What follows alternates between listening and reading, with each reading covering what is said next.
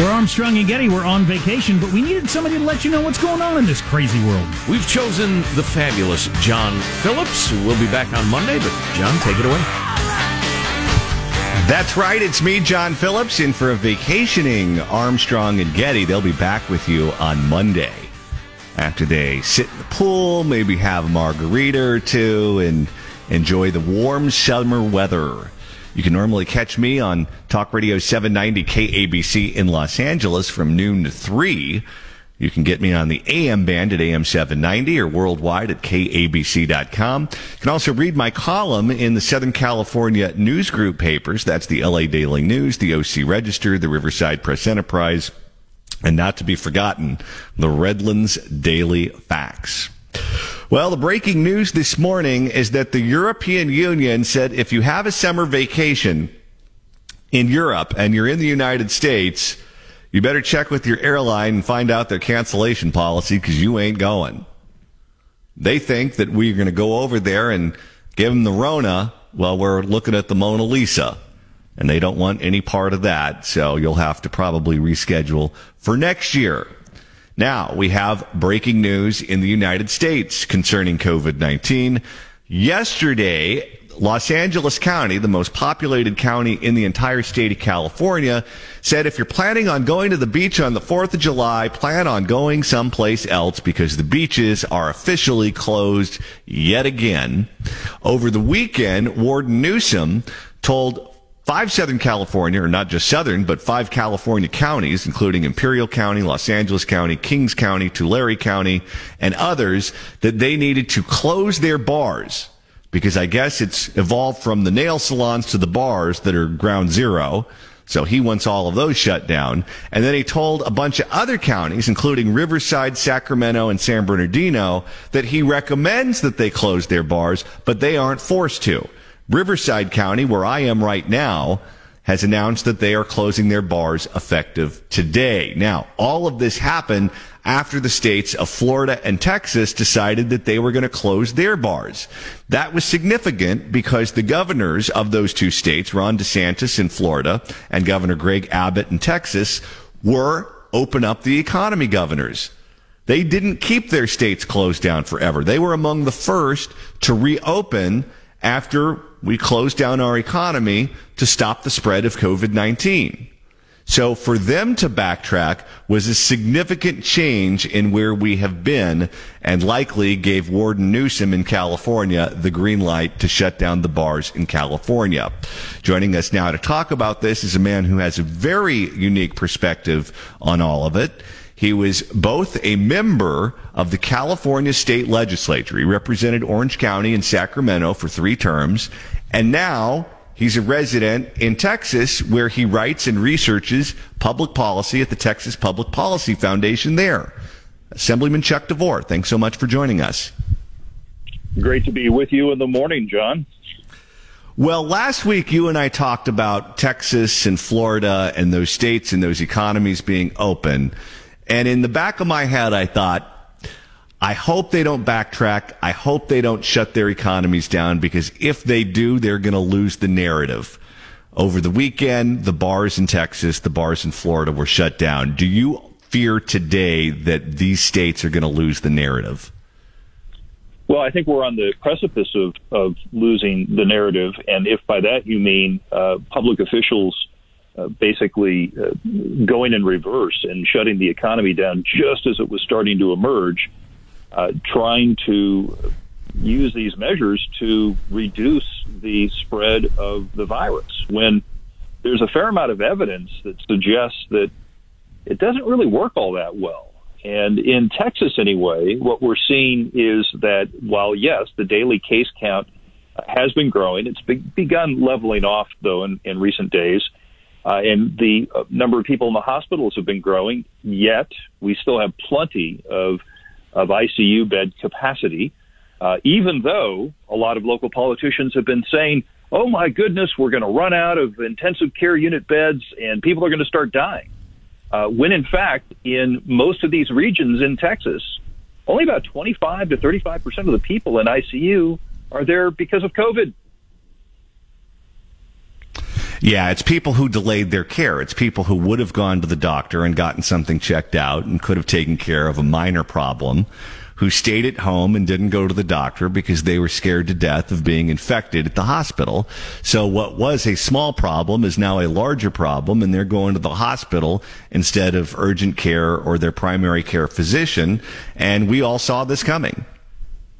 Well, absolutely. And in the state of Texas, as I'm sure in California and in other states, there's been a lot of planning that's been going on since, of course, New York and New Jersey were hit really hard and saw the large number of deaths in nursing homes. And so what's happened in Texas is since March, we've increased our ICU bed capacity by 89% by planning, making alternative arrangements, et cetera. Now, we haven't had to use that yet. We haven't had to use that increased capacity.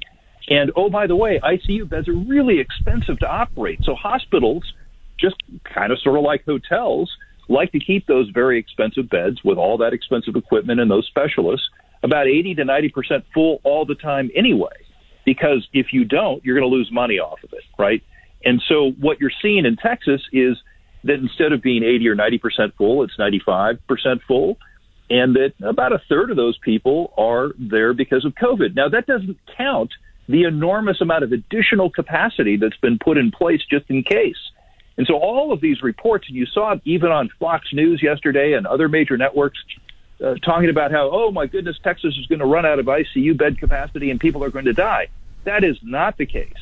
And so if the whole point of these restrictions was to, as they say, flatten the curve so that we don't overwhelm the medical system and then produce a lot of extra fatalities, we're not in danger of that in Texas. And in fact, what you're seeing is the age of the people who are infected and are going to the hospital keeps going down and down and down. You're a lot of young people, and generally speaking, those symptoms for those young people are very mild. What's beginning to happen in Texas, and I think in Florida, is people are showing up to work and they may have a little bit of sniffles or a slight fever, and they're told by their employer, you need to go to the clinic, you need to get tested. So normally they wouldn't have done that, but now they're going, they have a positive test, and they get observed. But, you know, if you're a working age adult or a child or a student, the risk to you from this virus is very, very minimal for most people, very minimal. So, I'm very concerned that if we end up going backward, you're likely going to see enormous economic damage that's going to be compounded by people having other issues. You pointed it out, right? If people delayed, for example, their breast cancer surgery or they were suspecting that perhaps they had colon cancer and they stayed away from the doctor in the hospital, those individuals are going to get very sick and they're going to die, but it won't be a COVID death, at least not directly. We're speaking with former California Assemblyman Chuck DeVore, who you can follow on Twitter at Chuck DeVore. Assemblyman, can you speak to us about the political dynamic going on in Texas? Because Texas is known outside of the state as being a pretty red state, being a big red state. But even in a red state, you have pockets of blue, and typically the pockets of blue are in big cities: Dallas, Houston, San Antonio, El Paso, Austin. What we're seeing in Texas is we're seeing local officials in these big blue cities come out and attempt to contradict what's being said by the governor and what's being said by the statewide leadership of your state. Is there a political back and forth tit for tat going on that's muddying the message and giving the news media something to hang on to say, see, Texas is a basket case, look at this official, look what they're saying? There definitely is. In fact, every major metropolitan area in the state outside of Fort Worth, which you could argue is kind of the smallest of the major metropolitan areas, every one of them is controlled by the left, by the Democrats. And you saw that just a couple of days ago in Houston, where a state representative put out a tweet saying that, we're running out of ICU space and that people are going to start dying in Houston. And in fact, that was so far from the truth as to be laughable, and yet the media picked that up as a narrative and ran with it for 48 hours. It got so bad that the local hospital system in Harris County, where Houston is, had to issue a statement, a joint statement, by all of the hospitals in the Harris County area in Houston saying, everything's fine. We have plenty of capacity. Don't worry. But, of course, that news was made barely a ripple. And whenever you look at the total number of deaths in the state of Texas, I always say you should juxtapose that with what's going on in other states. Because if you look at Texas and you look at Florida and you look at them next to everyone else, and you say to yourself, Texas and Florida are the problem, then you don't know math. Because the state of Illinois, the state of Pennsylvania, the state of Michigan, the state of Massachusetts, New York, Connecticut, New Jersey, among others, have more deaths than Florida and Texas. And in many cases, Florida and Texas have a fraction of the deaths that you're seeing in these other states. Yet you look at the press that Governor Cuomo of New York is getting, that Governor Whitmer in Michigan is getting, they just get praised, heaped on them nonstop. And the job that they have done is decidedly worse than what's going on in Florida and Texas, yet it's just negative coverage for those two states nonstop.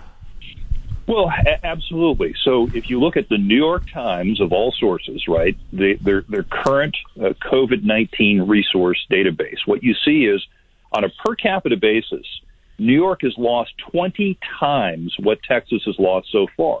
If you look at the 7-day rolling average, what you'll see is that Texas just in the last couple of days surpassed New York for daily fatalities on a 7-day rolling basis. Now, remember, Texas is 54% larger than is New York. So from a per capita standpoint, we're still less than New York. And yet, because New York had such a terrible curve with so many people dying, and you look at the curve and it swoops down and it looks like they have it under control, you look at the New York Times, right? The scale for fatalities in New York is 0 to 1,000. In Texas, it's 0 to 40. But you look at it and it's like, oh my God, more people are dying in Texas than in New York. It's like, no, look at the vertical scale. The vertical scale is completely different between the two states, right? So well, 31,000 people in New York have died, and in Texas it's a little over 2,000.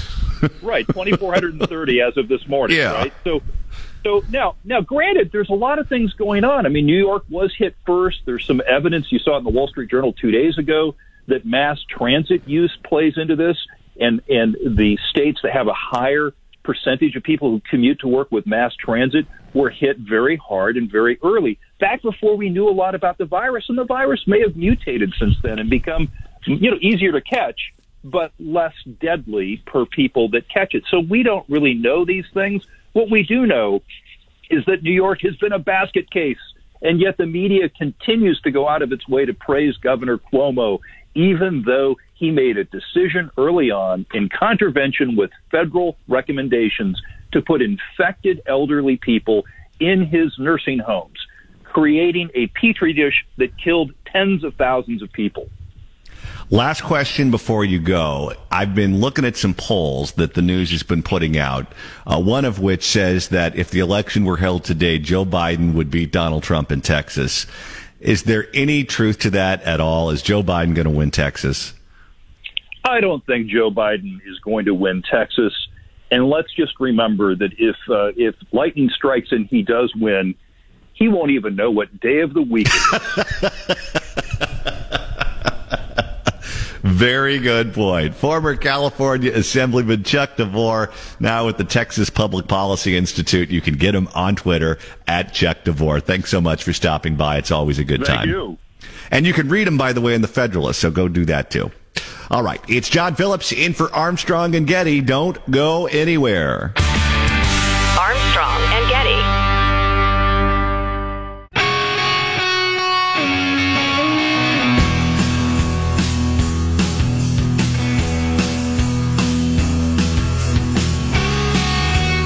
Cut us some slack. We're on vacation, but John Phillips is filling in for us very ably. Let's find out what's going on in the world. It's John Phillips in for Armstrong and Getty. Broadcasting live from my living room in beautiful Palm Springs, California, where it's expected to be triple digits yet again. Yesterday it cooled off a little bit, But all last week it was triple digits, and the rest of this week it's supposed to be triple digits. In fact, this weekend I think it's going to be north of 110 degrees, so I'll be spending lots of time in the pool. It's also hot this morning in Washington, D.C. I don't know about what the temperature is outside, but it's certainly hot at the U.S. Congress. That is where Dr. Fauci is testifying before the U.S. Senate. And lots of senators have lots of questions, including Kentucky Senator Rand Paul. Let's go ahead and dip in and see what's going on in the nation's capital. Of that coming from you. All I hear, Dr. Fauci, is we can't do this, we can't do that, we can't play baseball. Well, even that's not based on the science. I mean, flu season peaks in February. We don't know that COVID's going to be like the flu season. It might, but we don't know that. But we wouldn't ban school in October. You might close some schools when they get the flu. We need to not be so presumptuous that we know everything. But my question to you is, can't you give us a little bit more on schools that we can get back to school, that there's a great deal of evidence, and it's actually good evidence that kids aren't transmitting this. It's rare, and that kids are staying healthy, and that, yes, we can open our schools. Mr. Chairman, do I have a little bit of time to... Well, I give you a little that was well over 5 minutes, but we'll... Thank you, Senator Go ahead and Paul. Please answer the question. Yeah, so very quickly, Senator Paul, I agree with a lot of what you say about, this idea about people having to put their opinions out without data. And sometimes you have to make extrapolations because you're in a position where you need to at least give some sort of recommendation.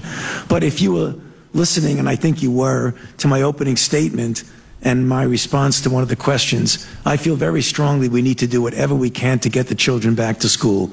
So I think we are in lock agreement with that. The other thing that I'd like to clarify very briefly is that when things get in the press of what I supposedly said, I didn't say. I never said we can't play a certain sport. What happens is that people in the sport industry, they could either be people from Players Association.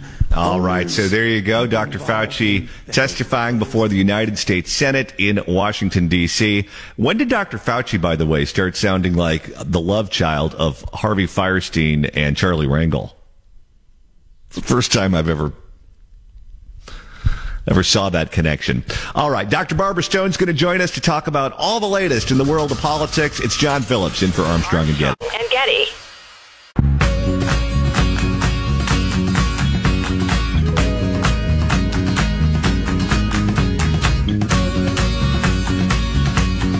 John Phillips is filling in for him and me, A&G, while we take in a little leisure time. Yeah, we're on vacation. John, what's happening?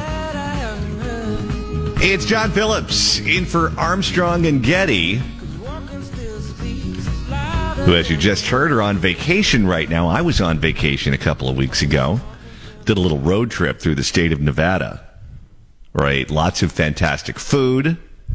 Played some cards. Spent some time in the pool. And generally enjoyed freedom. And then I got in the car up in Carson City, Nevada, and I had to head back to the insane asylum that I live in, which is the state of California. And it's funny how the barometric pressure just changes dramatically the minute you cross the state line. You're in Carson City, where people are eating and drinking and playing like normal. And then I get out of the car in Bishop to have some lunch. And suddenly we're back in Warden Newsom's prison. Although if he's going to continue to shut the bars down, we can also call him Sponsor Newsom. Going to have all of us kick our bad habit. Well, actually, we won't. We'll just drink at home, but you know what's going on. All right. So much going on in the world politically. Let's go ahead and check in with Dr. Barbara Stone, who is a professor of political science emeritus at California State University, Fullerton, who's in the insane asylum with me in the state of California. Dr. Stone, thanks so much for joining us. It's my pleasure, John. So every time we turn around, they take something else away from us. Over the weekend, it was the bars. Los Angeles County just announced that they are taking the beaches away yet again, just as 4th of July is approaching. How much more is going to be taken from us in the state of California? California doesn't know what it's doing. That's one problem. I honestly believe that the governor was lucky when he happened to do his first shutdown when he did it. It was not part of a plan. And so they just sort of sporadically come and go. They had to know as they slowly opened that you would have flare-ups. Everybody knew you were going to have flare-ups. But they really don't know what's causing it because they refuse to look at the protests. And by the way, you mentioned everything was fine in Nevada. Not so fine when you reach California. I will point out to you, California is the one who's had all the protests between those two states, and I wonder why there are more cases in one place than the other. But they literally don't know, and I think it's going to be interesting to see what level of compliance they get, because once you let people out, it's hard to put them back in. Well, if you're going to obsess over cases and you're not going to obsess over deaths and people going to ICUs and people on ventilators, then you're not supposed to allow things like protests or a bunch of people to show up to funerals where they're not wearing masks and they're sitting on top of one another.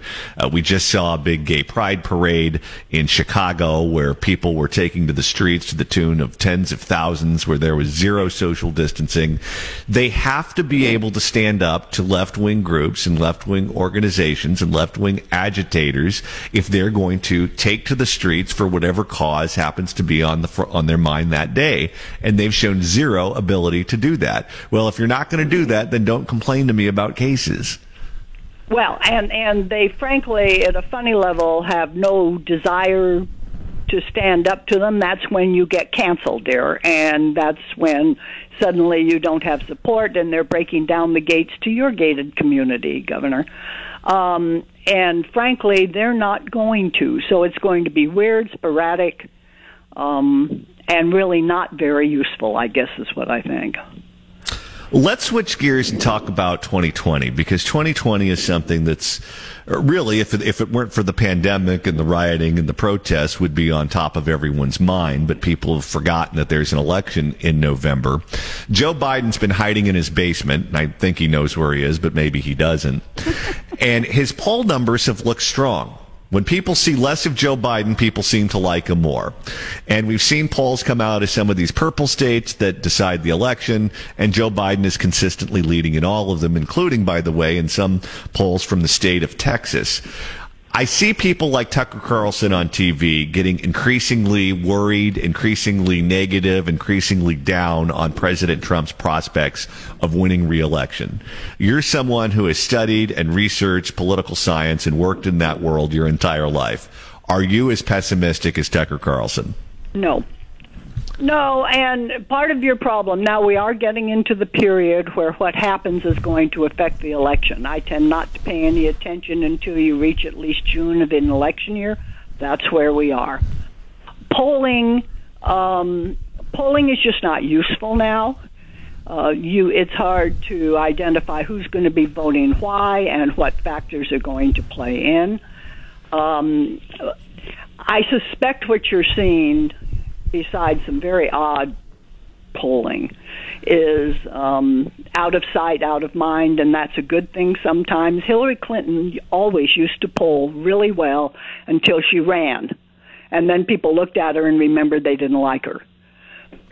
And so that's part of what's here, but I don't think that people like Tucker Carlson are paying attention to the sort of overview. The overview, if you want to look at polls, is in a state-by-state. Trump is, in the states that matter, in the ball game, and he shouldn't be, John. I say that based on, my heavens, for an incumbent president, what a horrible time. The economy is tanked because of the virus that's making everybody sick. Protests in the street, rioting. As far as I can tell, New York City is totally out of control. Everything is bad, and when things are bad, people blame the incumbent. It's as simple as all of that.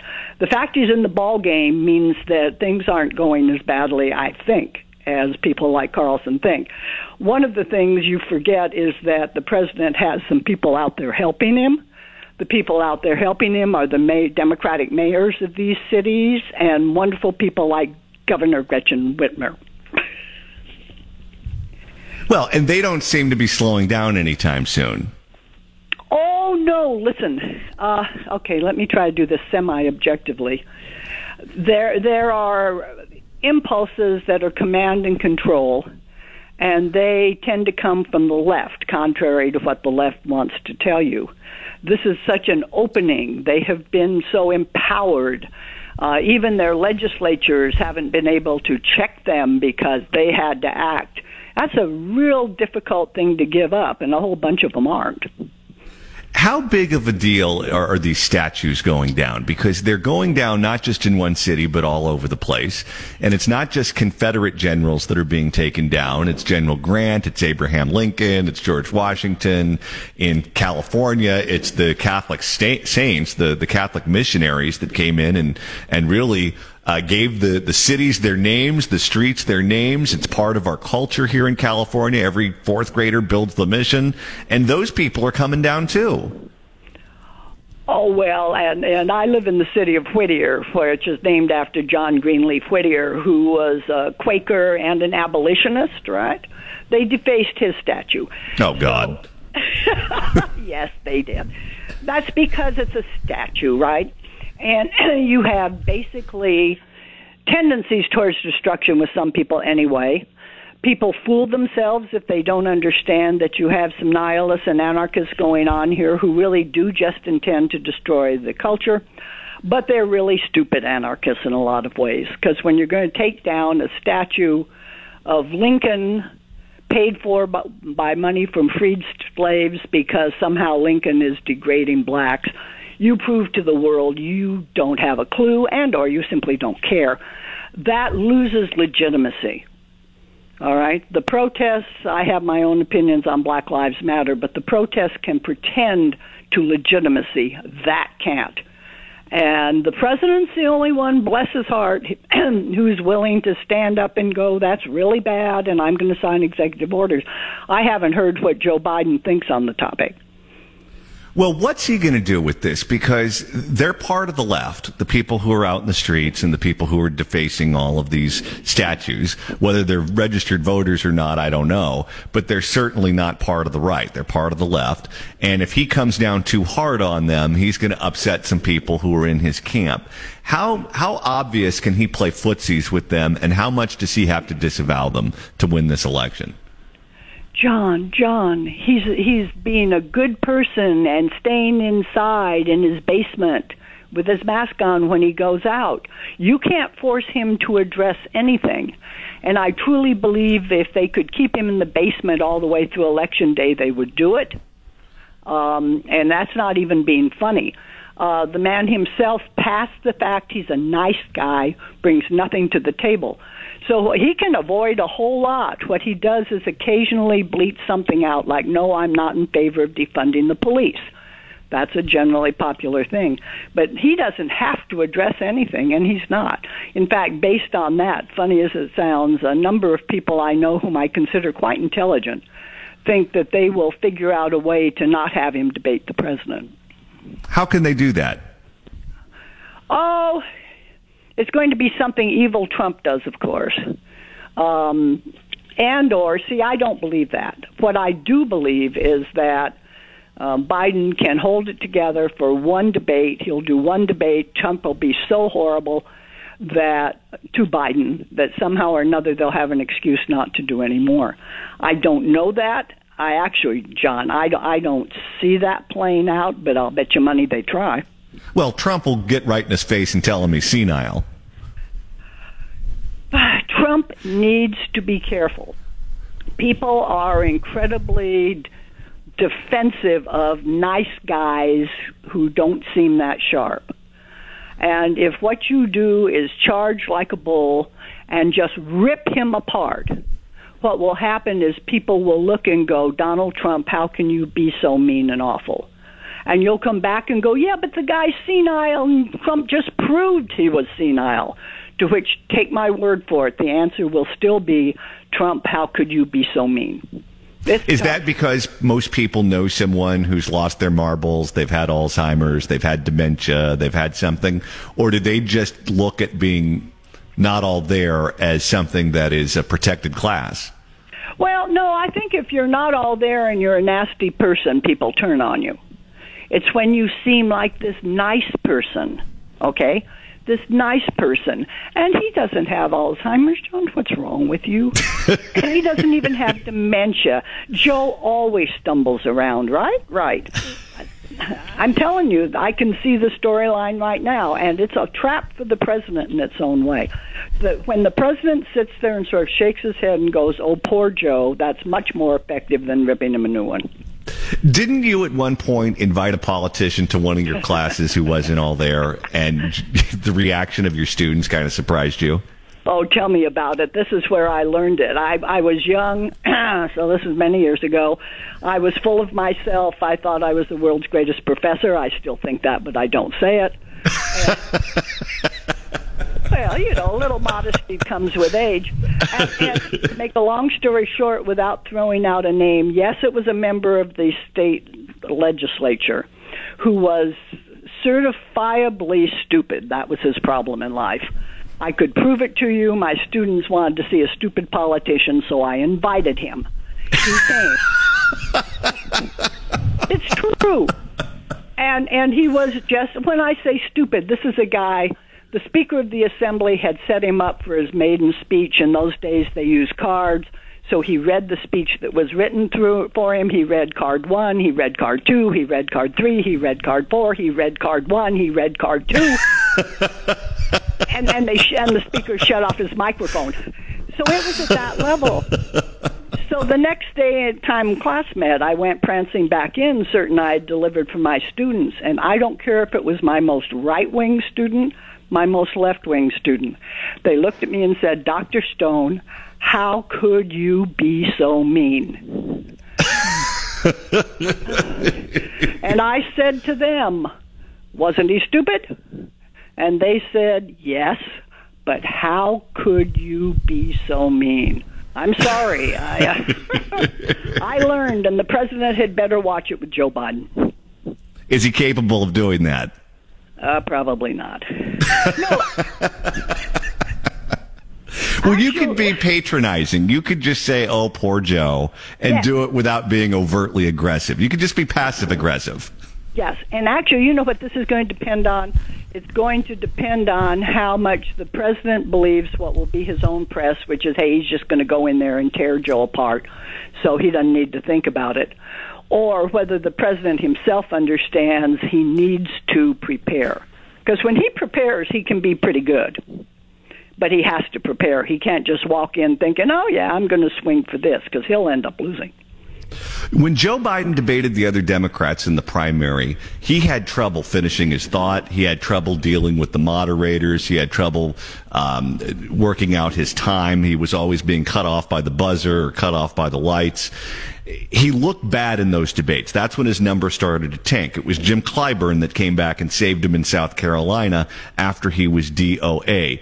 If he goes into one of these debates and looks like a senile old man, and senile to a point to where it can't be explained or papered over by his supporters, how big of a problem is that going to be for him?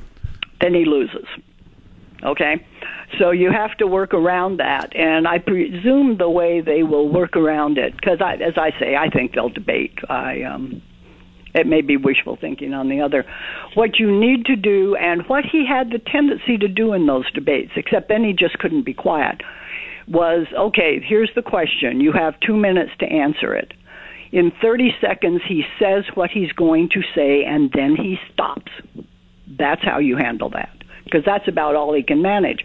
But if he does, but in the debates, what he kept going was, well, I see my time's up. Oh, no, my time isn't up. Oh, and by the time you finish that, honey, you didn't look very good. Just make the statement he's prepared for on that question. And by the way, he'll be both prepared and may even have the questions in advance, right?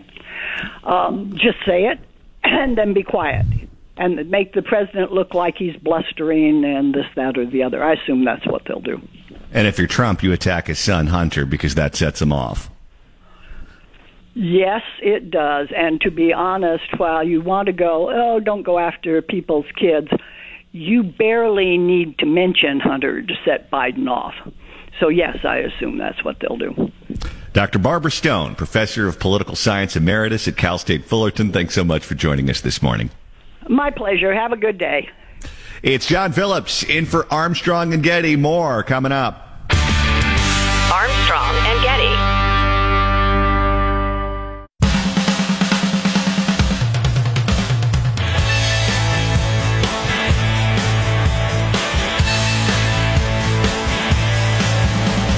The Armstrong and Getty Show. John Phillips filling in while A&G, that's him and me, are on vacation. It's John Phillips in for Armstrong and Getty.